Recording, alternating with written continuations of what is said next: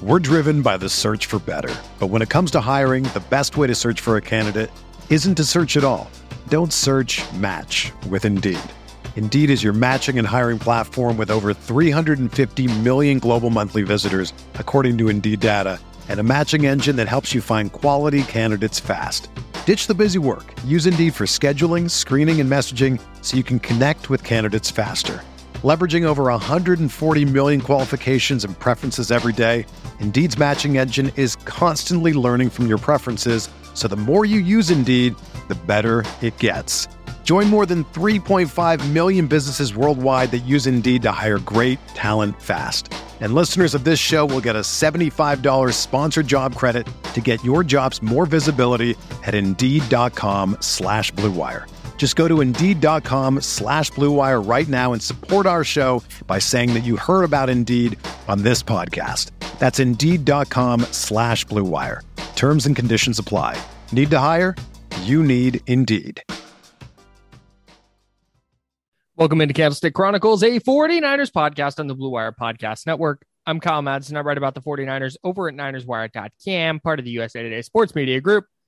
Joining me in a bit is Chris Biederman. He covers the 49ers for the Sacramento Bee. We have some news to talk about with Jimmy Garoppolo getting shoulder surgery. We will talk about that. Talk a little bit about what John Lynch had to say at the Combine. And then we're going to dive into the two Trey Lance starts. We went back and rewatched his week 5 and week 17 starts. See what we could take away from that. We will dive into that as well. Let's get into it. Blue Wire. Hey, this is George Kittle, and you're listening to Candlestick Chronicles. Kittle in Denver territory. Kittle is gonna go! Touchdown! Bosa's got him, and he'll sack him back inside the 30-yard line. Nick Bosa drops Aaron Rodgers for a 13-yard loss. Quick pass caught by Kittle. He dives, and he's in. Touchdown, 49ers! Chris, stop me if you've heard this, but Jimmy Garoppolo is injured, it turns out. So the shoulder injury, Adam Schefter broke the news on Tuesday. We're recording this Wednesday. So let me rewind. Adam Schefter early in the offseason said Jimmy Garoppolo was going to have thumb surgery because we know he injured his thumb in week 16 against the Titans. Yes. Said he was going to have thumb surgery, but then he also injured his shoulder against the Cowboys in the wild card playoff, trying not to fall on his thumb. He falls on his shoulder and hurt his shoulder. Schefter then reported on Tuesday, no thumb surgery, but he would be having shoulder surgery and wouldn't be able to throw until sometime in July. So what does that mean for the 49ers? It basically means that they are now trying to trade this asset whose value was already in question.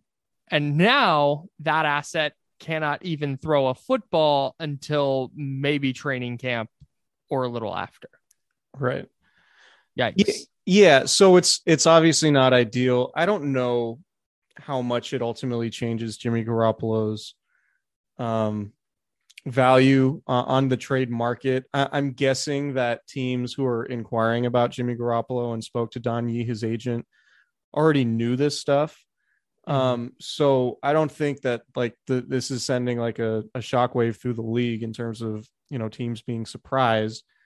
But what it does do is make things a little bit more complicated from the 49ers perspective. Ultimately, I don't think it's going to affect the price so much in terms of what the 49ers could fetch in a Jimmy Garoppolo trade. But I think it affects the timing, right? Because really, one of the more important things about moving on from Jimmy Garoppolo at some point this offseason is clearing up that cap space.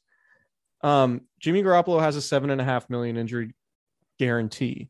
So that means before I hit on the guarantee stuff, with the injury now and the surgery, presumably a team trading for Jimmy Garoppolo is going to want to look at the surgery, look at the shoulder, see how it reacted to the surgery, see how it's about to heal, and get all of that testing stuff done before making the trade, right? Like that's what a logical team would do in terms of, saying, hey, this guy's our starting quarterback. We need to make sure that he's going to be able to throw at some point.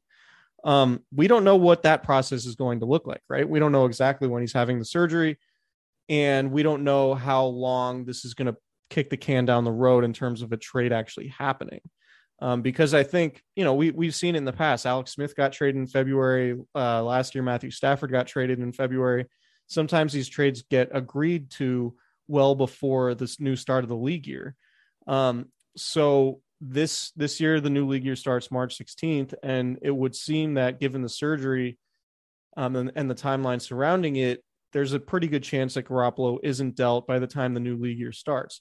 So why that's important is the 49ers currently, are in the process of trying to figure out how to get as much cap space as possible so they could potentially sign free agents, including their own free agents who are likely to get offers during the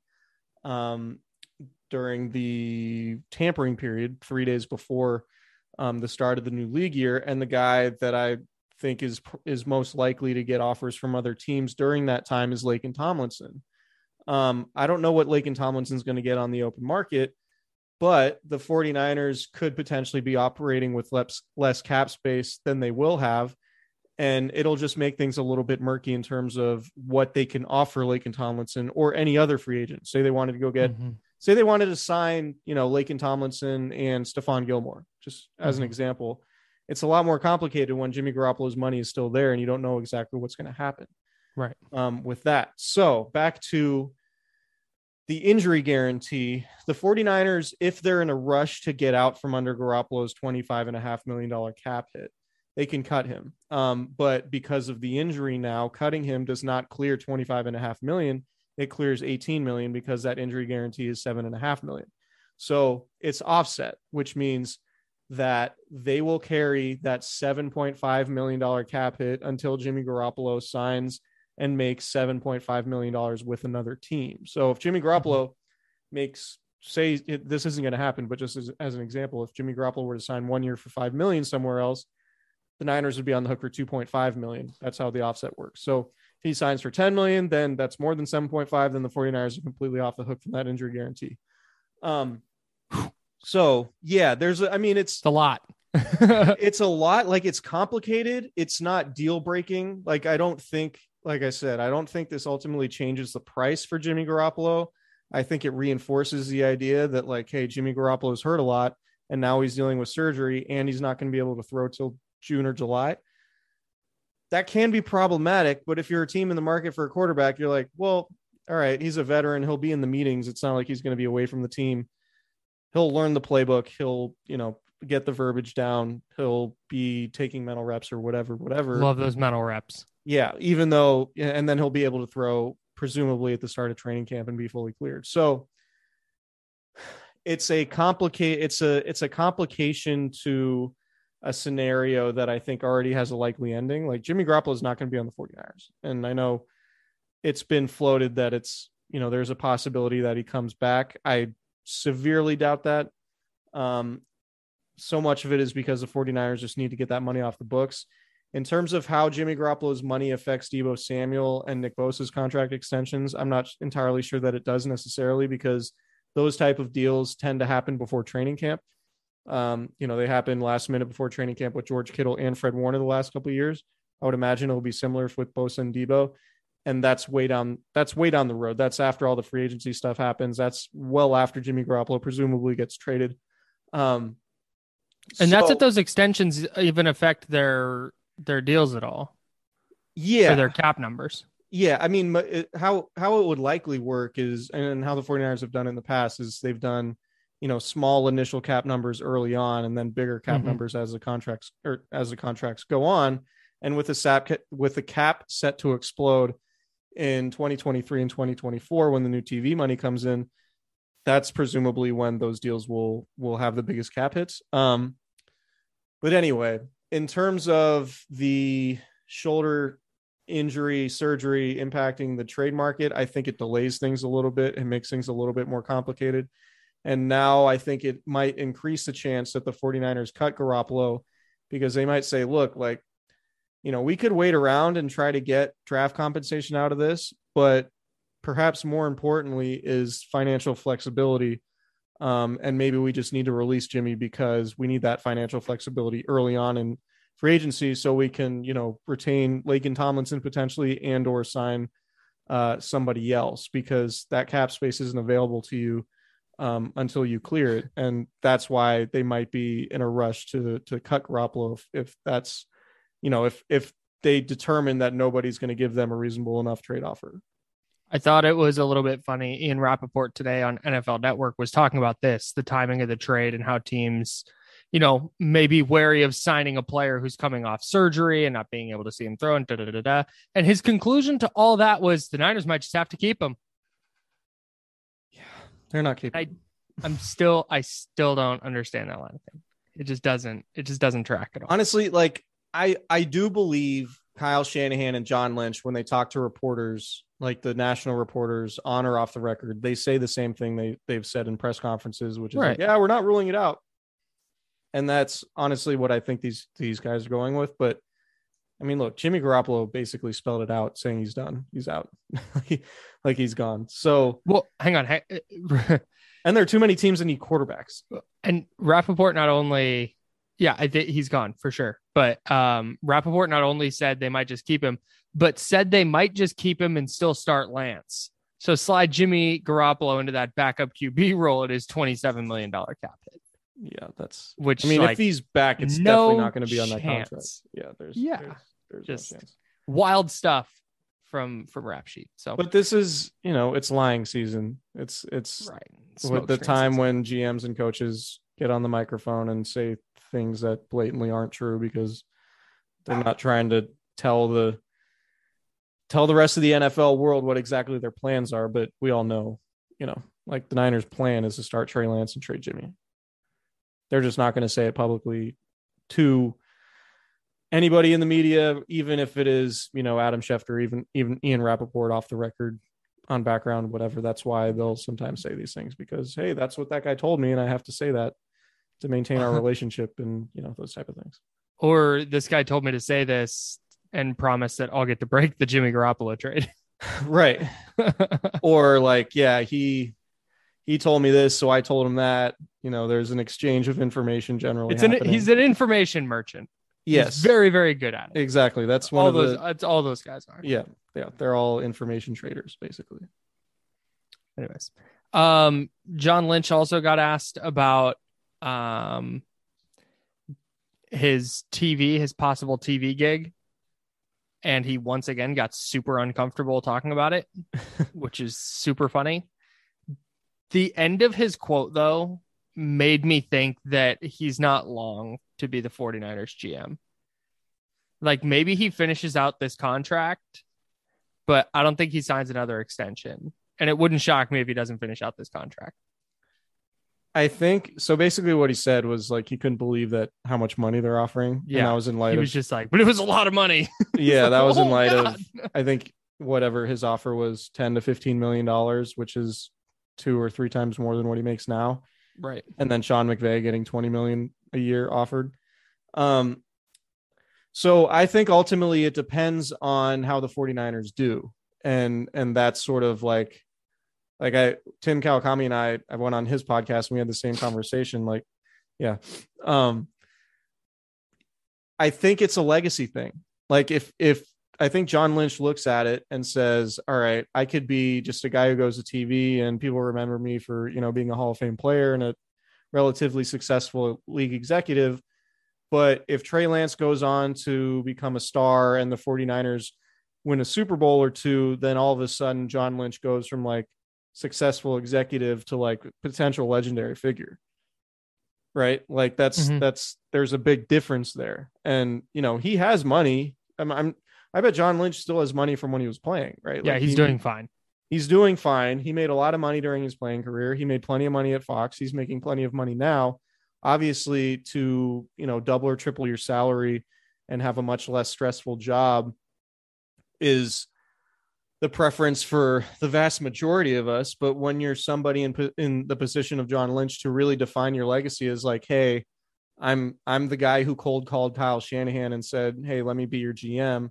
I'm the guy who pounded the table for Trey Lance when other people in the organization wanted Mac Jones. And then Trey Lance goes on to help the team that I'm general manager of win Super Bowls. Right. that's big for his legacy. And he's in the Ring of Honor at Levi's Stadium at that point. He's not going to go into the Hall of Fame again as an executive, but he's like Ozzie Newsome, John Elway, those type of people who are like high above the, I don't even know what you would call it, but just the air of it's really hard to be a great player and then a great GM.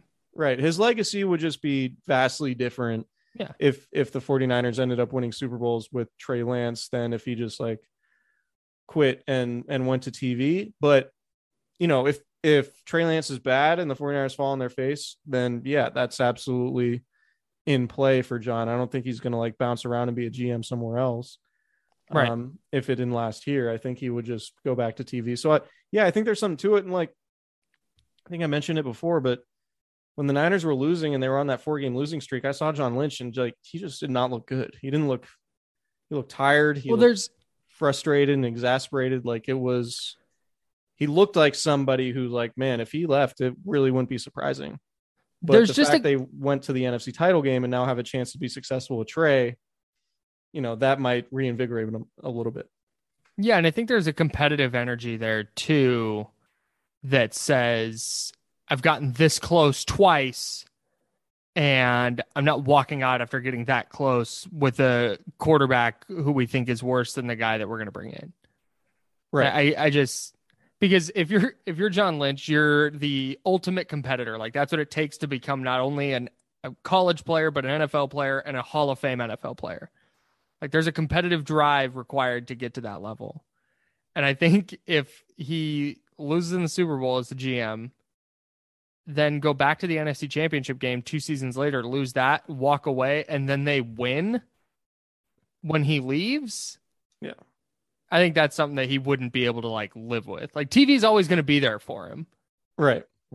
And being the Niners GM is not. So I did think it was interesting though. Not, I don't know, interesting, but just kind of funny how much he stumbled over. If you have a chance to watch his interview, how much he stumbles over the like early part of that TV question. Because it's clear he doesn't want to burn that bridge and be like, no, I hate TV. I don't want to do it. But also, like, it's very clear he wants to be the Niners GM because he wants to win. It's got to be pretty awkward, right? Like, if I were to come on this podcast and be like, or just talk publicly anywhere, not that I do really outside of this podcast, but like, I'm having dinner with so-and-so at the New York Times, despite being employed by the Sacramento Bee. You know what I mean? Like that would be a very weird thing to have to talk about publicly, given that like I'm already employed and I have employers who are counting on me for things. So like I completely understand why he would be uncomfortable with like, oh yeah, I had dinner with TV executives, even though I'm employed by the Niners to be their GM. Like that's. Do you know how much money they offered me?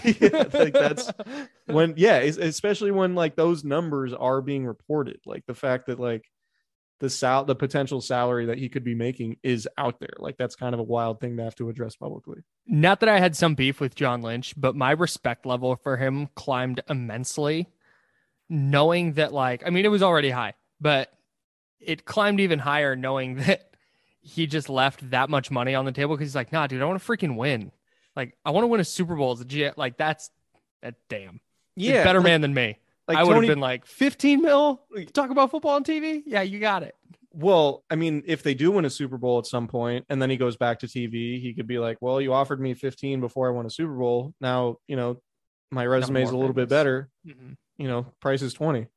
Yeah. Price of the brick going up. Totally. I bet that's what he says.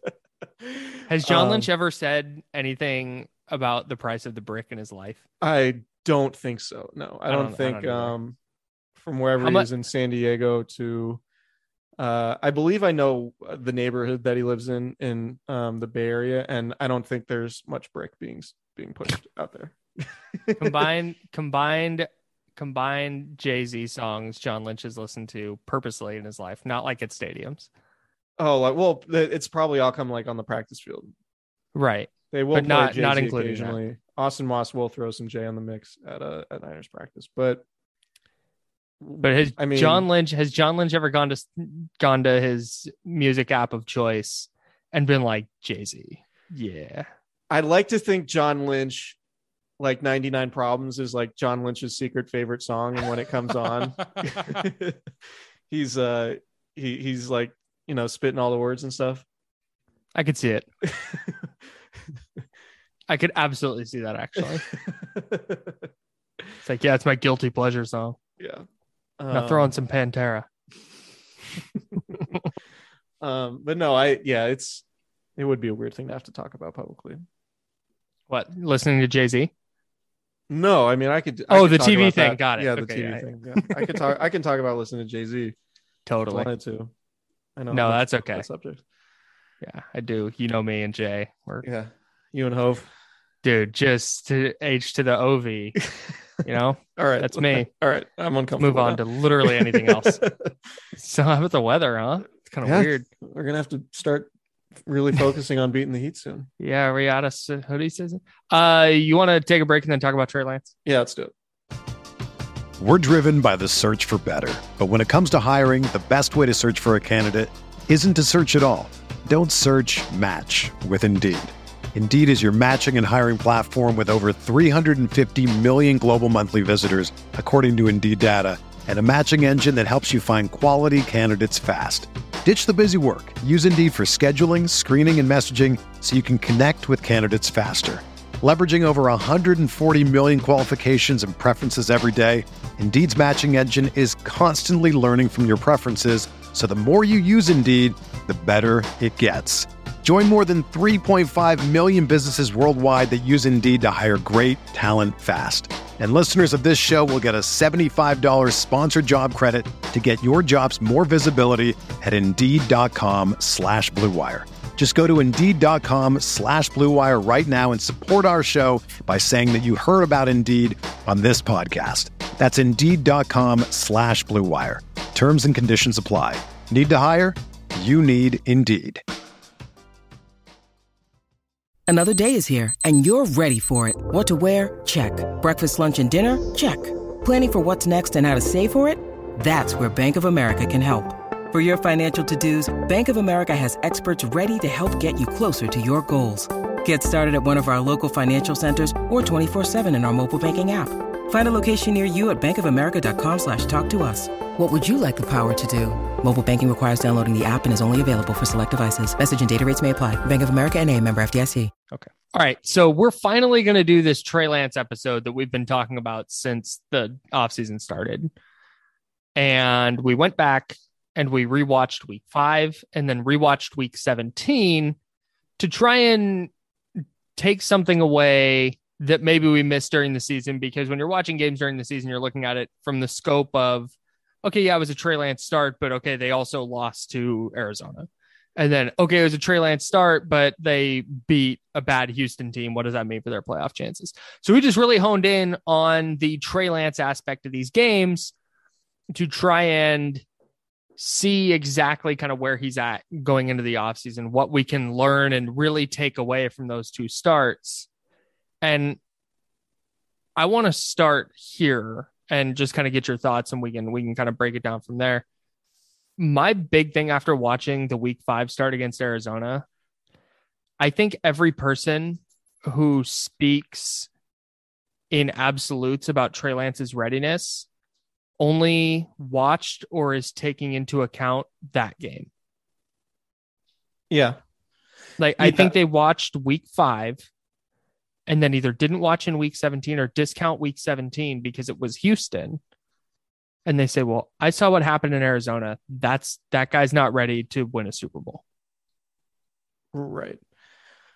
Yeah. So ultimately, like, rewatching these games just sort of reinforced what I already thought, in that he just needs to play.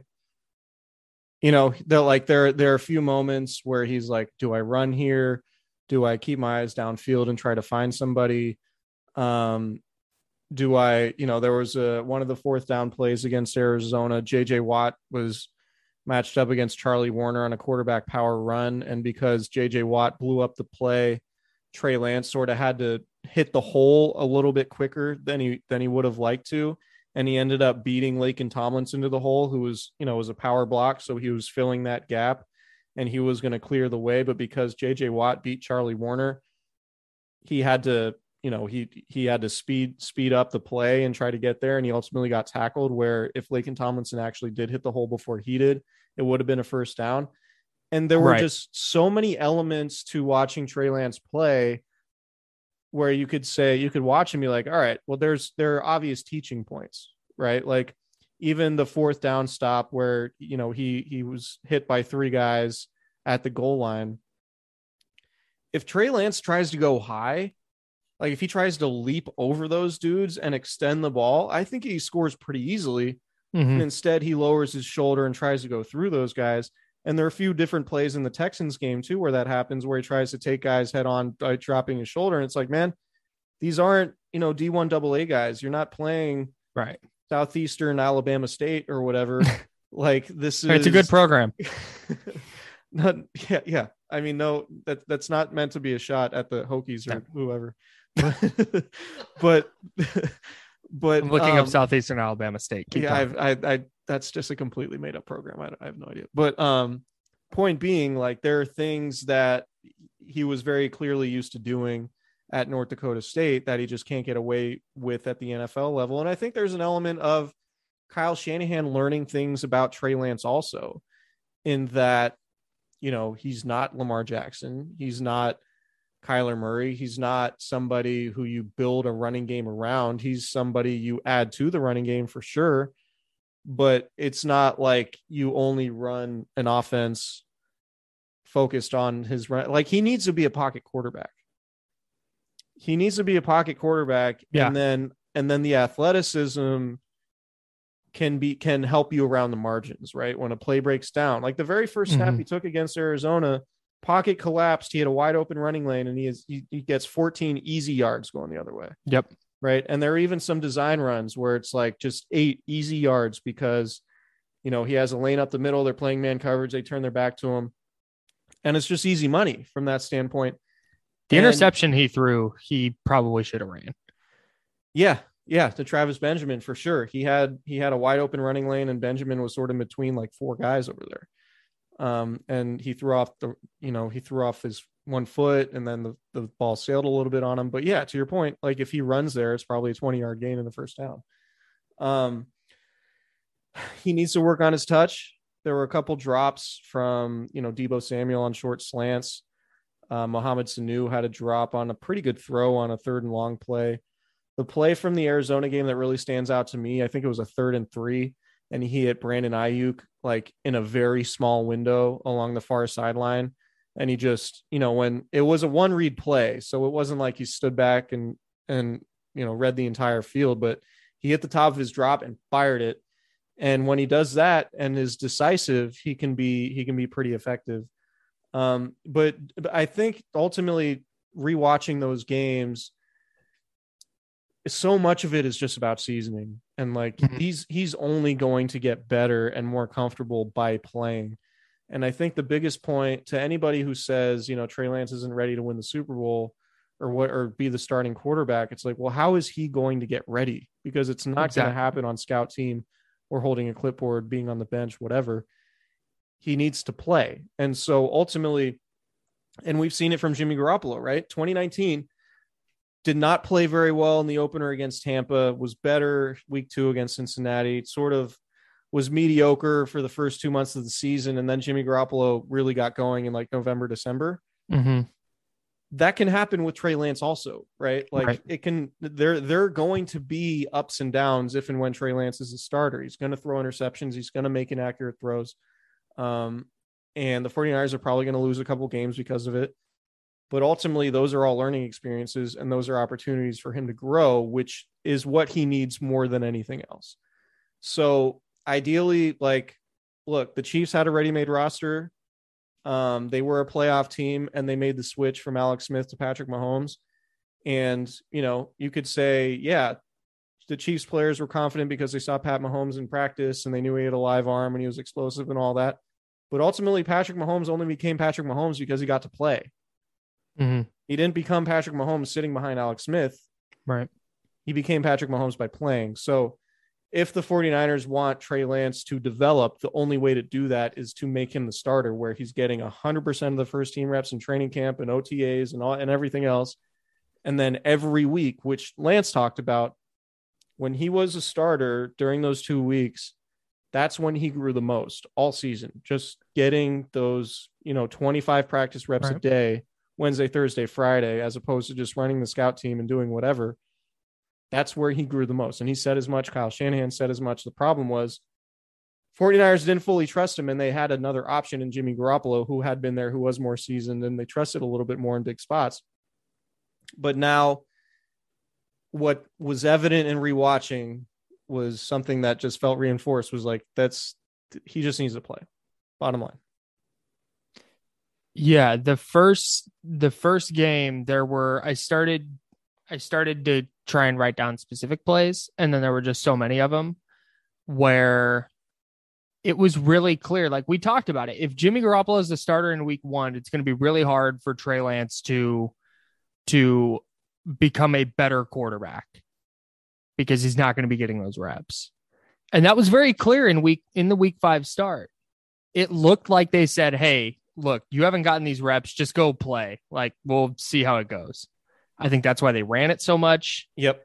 I think that's why the offense looked so limited, was because it was, hey, not only have you never started an NFL game, but you've not had a full week of practice as the number 1 QB. So the fact that there was that in week 5, and then it looked different in week 17. I thought in week 17, he looked more decisive.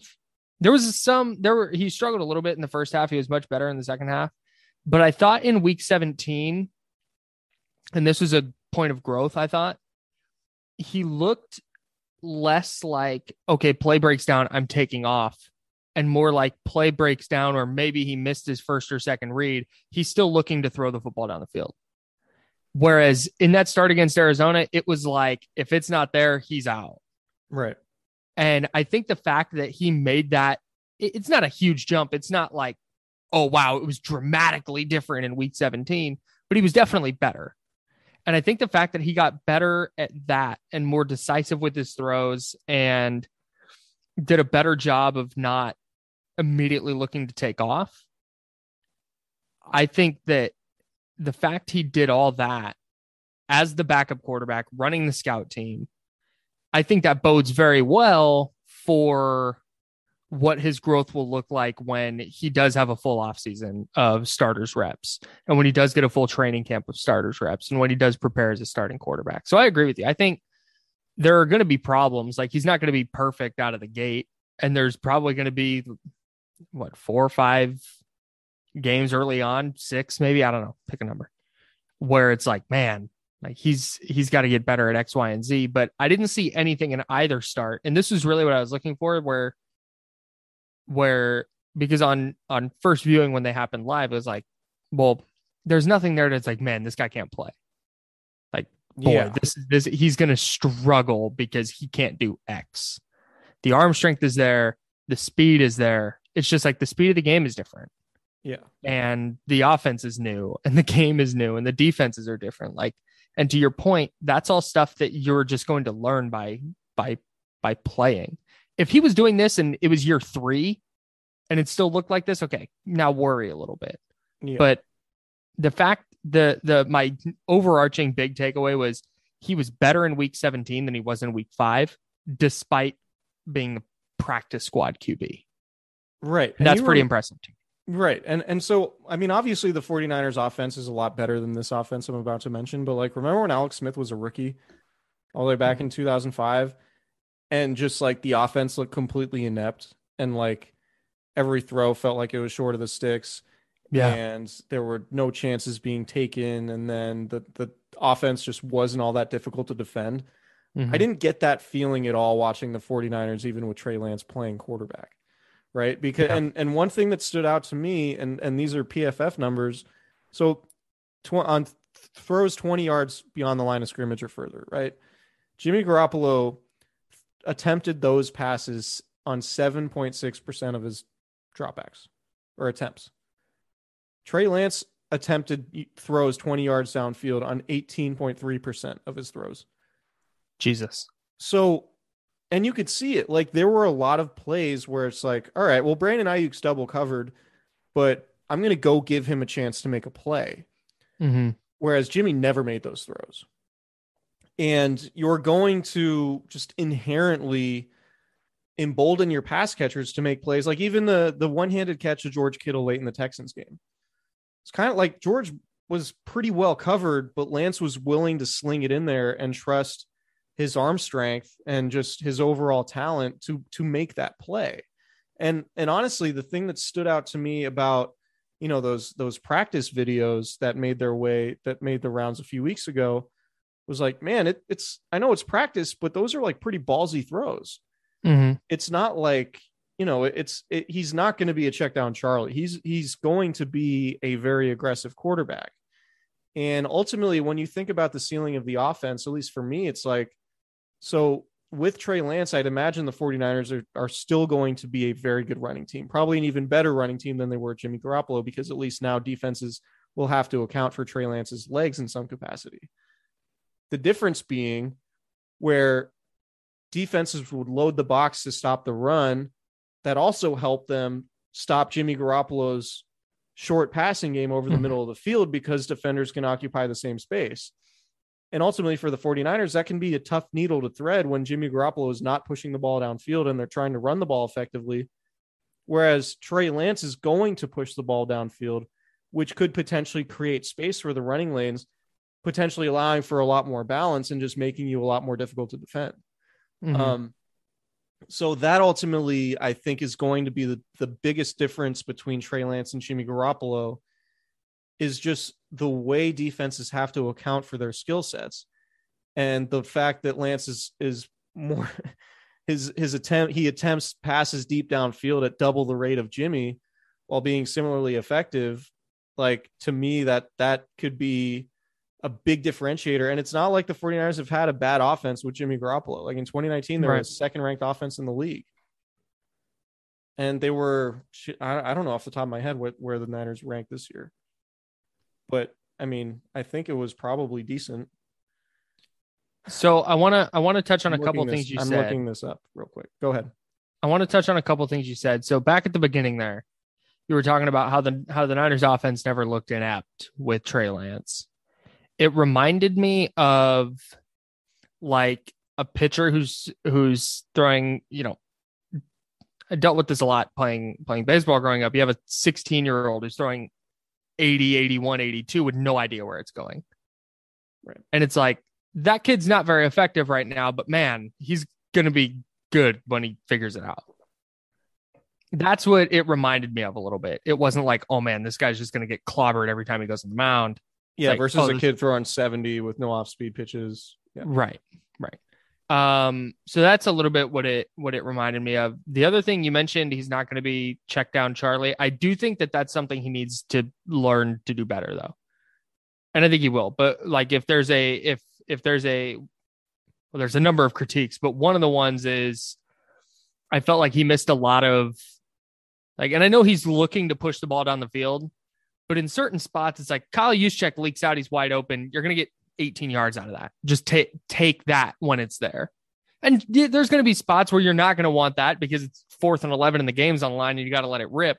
But I do think that learning when to check down and when to forego that to either scramble or look for something down the field is something I'm going to be watching in the preseason and in training camp and early on in his first couple of starts, because I do think that having that skill is valuable. Obviously, as long as you're not leaning on it too much.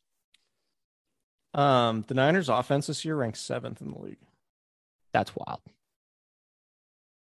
That's really wild. If you think about how limited Jimmy Garoppolo is, to have the 3rd ranked offense or the 7th ranked offense in the league after having the 2nd ranked offense in 2019, like, I mean, I think people sometimes when they talk, oh, Trey Lance isn't ready, they're kind of missing the forest for the trees, because like he's not taking over at 4 and what's the math? A 4-13 team.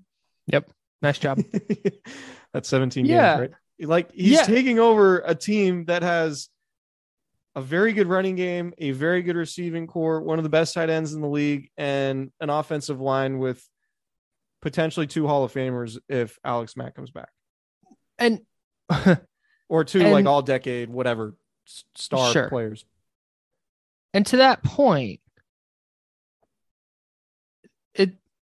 it's not like the 49ers went 15-2. They went 10-7. And if we're going off the idea that Trey Lance is going to get better as he plays, can they start 3-5? That's what they did this year. Can they start 3-5 through the first 8? Because that's the bar presently. And it's like, yeah, I think so. I don't think he's so bad, especially after a full offseason like we've talked about. I don't think he's going to be such a low-level quarterback that it's like, man, they are not going to win a game through their first 2 months. I don't think that that's the case.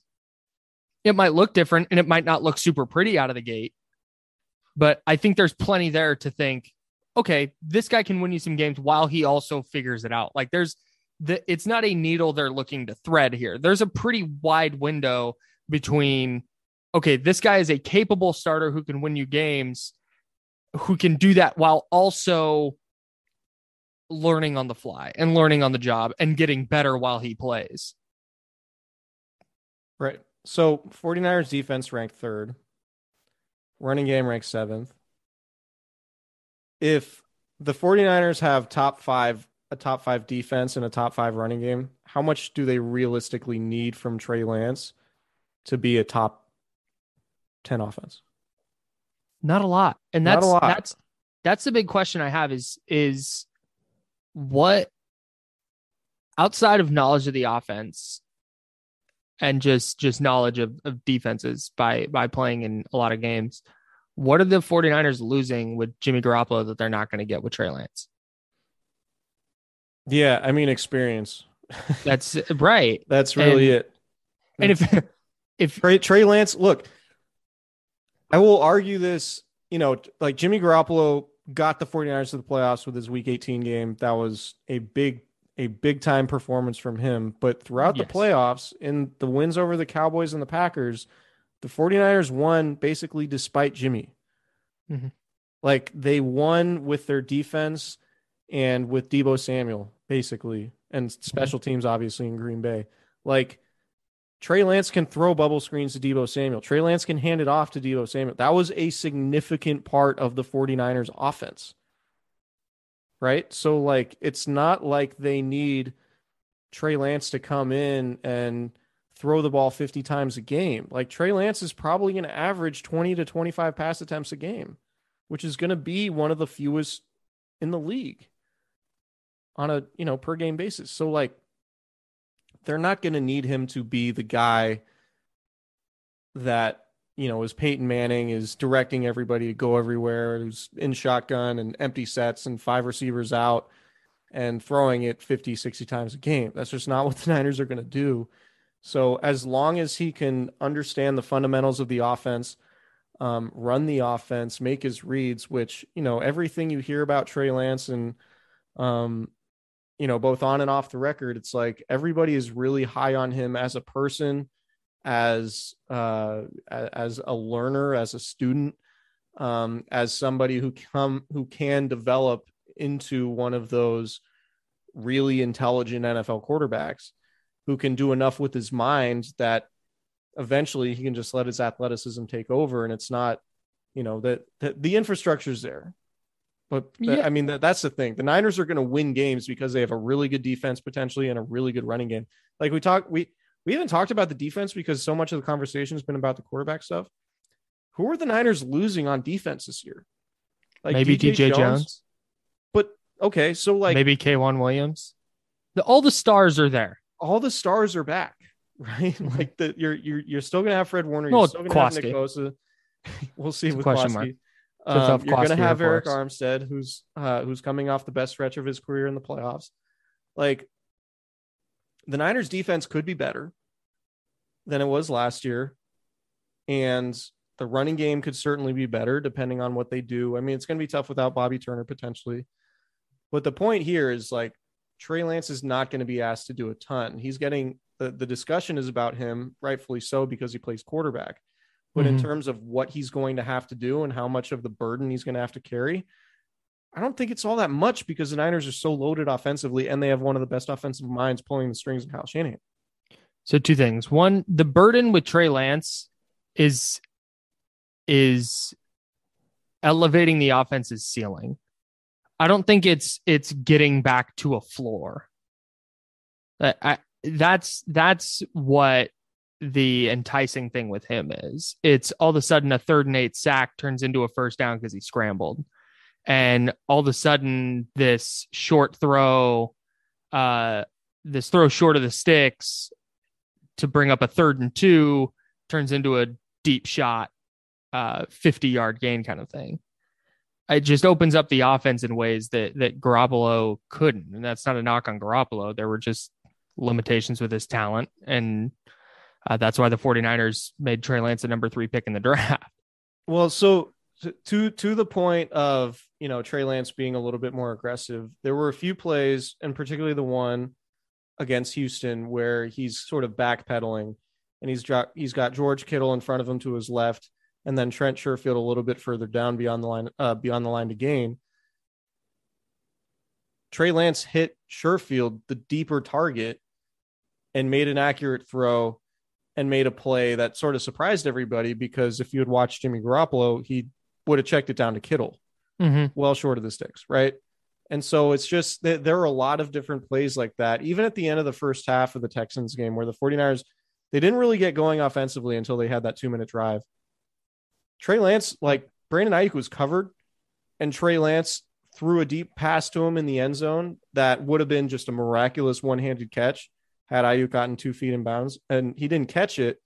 But it was, you didn't see Jimmy Garoppolo make a ton of plays or passes where it's just like, all right, man, go make a play. I'm going to throw you a 50-50 ball and you got to go win it. Like that, which is part of the maddening thing about Garoppolo, I think, in that you could probably live with Jimmy throwing interceptions when it's like a lot of 50-50 balls, when you're like being aggressive downfield and trying to score and stuff like that. What was maddening, I think, about a lot of Jimmy Garoppolo's interceptions was that like guys were open and then he'll airmail them. Like guys will be open in the middle of the field and he'll airmail them and throw them to right to the safety 10 yards beyond him. Right. Beyond the target. Yeah. Have you regained your train of thought? I haven't, dude. I can't even like jog what line of thinking I was going with. It happens. Swing and a miss by me. It happens to me quite frequently on this podcast. Thank God Thankfully, for time, I was able to save it a little bit since we weren't live, but we can edit and make it sound a little bit better. But shouts to Tyler. Tyler will make it happen for us. Yeah, he will. But yeah, I mean, I have plays written down. I just think overall the big takeaway from watching Trey Lance, and the reason why I wanted to just do this was just provide context and like a starting point as to, where Trey Lance was after his rookie season versus where he potentially could be. He completed 59% of his throws this year. And let me just double check that. 57.7. So 58% of his throws, 5 touchdowns, 2 picks. He averaged 8.5 yards per attempt despite completing 58% of his throws, right? Like Jimmy Garoppolo averaged 8.6 yards per attempt, which is damn good, and completed 68% of his throws. So basically 10% more of his throws, and they still average basically the same yards per attempt number, which is pretty impressive. Like if you extrapolate Trey Lance's numbers out to a full season, presuming he's going to get better in his second season than he was as a rookie, like it might not be super efficient from a completion percentage standpoint, but man, from a yards per attempt standpoint, and given what he could do at, potentially pushing the ball downfield, the Niners offense could be a lot more explosive in the passing game with Trey Lance there. Yeah. And it just makes the running game harder to defend too. Exactly. If you're having to defend more of the field, and if it's not a matter of, well, just make Trey Lance beat you. And maybe that's what it is early on. Maybe he struggles early and defenses can throw curveballs at him that forces him into a couple mistakes. But the idea is once he starts, half a season, 3/4 of a season, a full season, whatever it is, it'll become harder and harder to throw those curveballs. And now all of a sudden you can't just lean on defending the run. And I mean, the run game's still going to be there. It's not like they're going to start going 4 wide and letting him rip all the time, letting it rip. Like, that's just not what the offense is going to look like. You remember, like, the biggest issues the 49ers had against the Chiefs in the Super Bowl and against the Rams in the NFC Championship game recently was what happened when Jimmy Garoppolo got pressured along the interior, whether it was Chris Jones or Aaron Donald, which is why Laken Tomlinson's a very important guy to resign. And Alex Mack is an important guy this offseason for obvious reasons. But what you have with Trey Lance now is, as my dog tries to scratch to get the hell out of my office. He's a big Jimmy guy. He's like, I'm out on this conversation. Is you have an athletic quarterback who can get away from defensive linemen, which is not who Jimmy was. So, right. And those are pretty big moments of the season. Yeah, I'm really interested to see what that looks like, and what the run element looks like. How much zone read stuff they do, how much design running they do, and whether they limit that to just third downs. Do they limit that to just the red zone?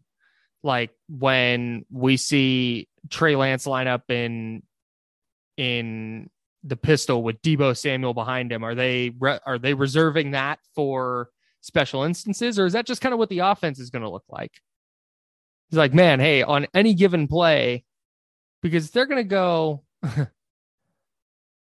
like, think about how difficult that would be to defend if Trey Lance develops and is just, like a nice player in his first year as a starter. If you're going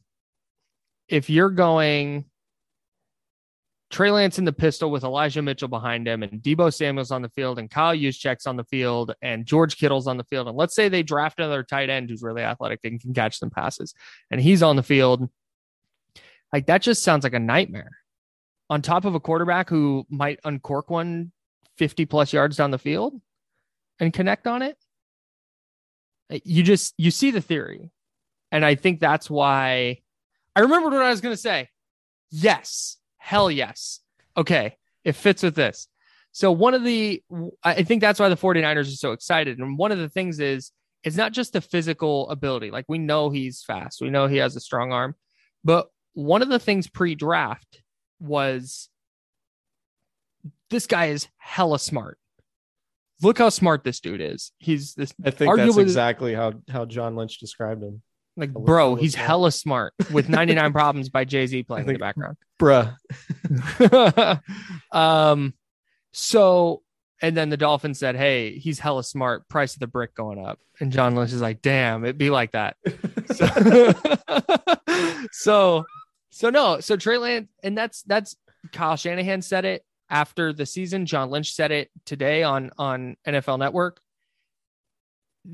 Trey Lance is the person they thought he was when they were meeting with him on Zoom and going over plays with him on the whiteboard, and he was showing them who he is as a worker and just as a player with a high football IQ. The fact that bared itself out over the course of his rookie season is more than the arm strength, more than the ability to run. Like, that's all great, but there are a lot of quarterbacks who are big and fast with big arms who don't make it in the NFL. But it's the fact that he came in with that, wow, this kid's football IQ is off the charts. He is a great dude, a great leader. And the fact that all of those things are the case after his rookie season, that's why I'm so optimistic about his ability to develop and not be one of those, man, he was super talented, but he's not very good. Right. So the 49ers have, I'm sure people have heard about it, but they have like a grading criteria for draft prospects, right? And the elite of the elite they're called gold helmet guys.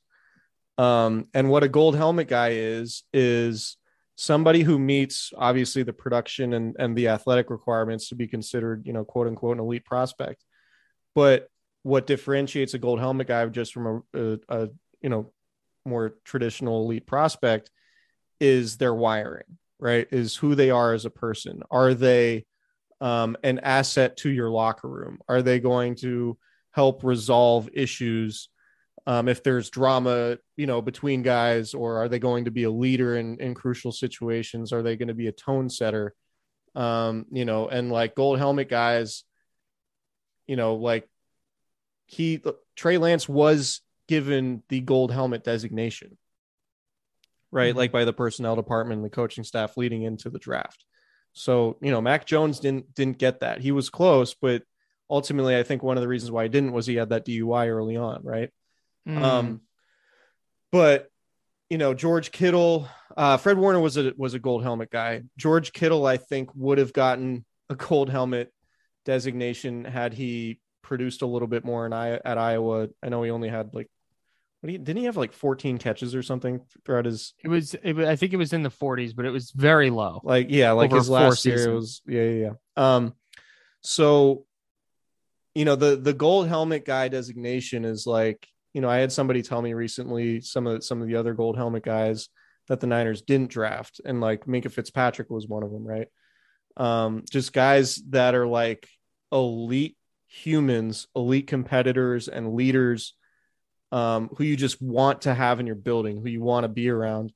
And Trey was given that designation. So apparently he's one of those guys. So that's what John Lynch is talking about. And that's ultimately why, like, Jimmy Garoppolo had those things, those elements, those intangible things that we keep talking about, which ultimately was what made him valuable to the 49ers.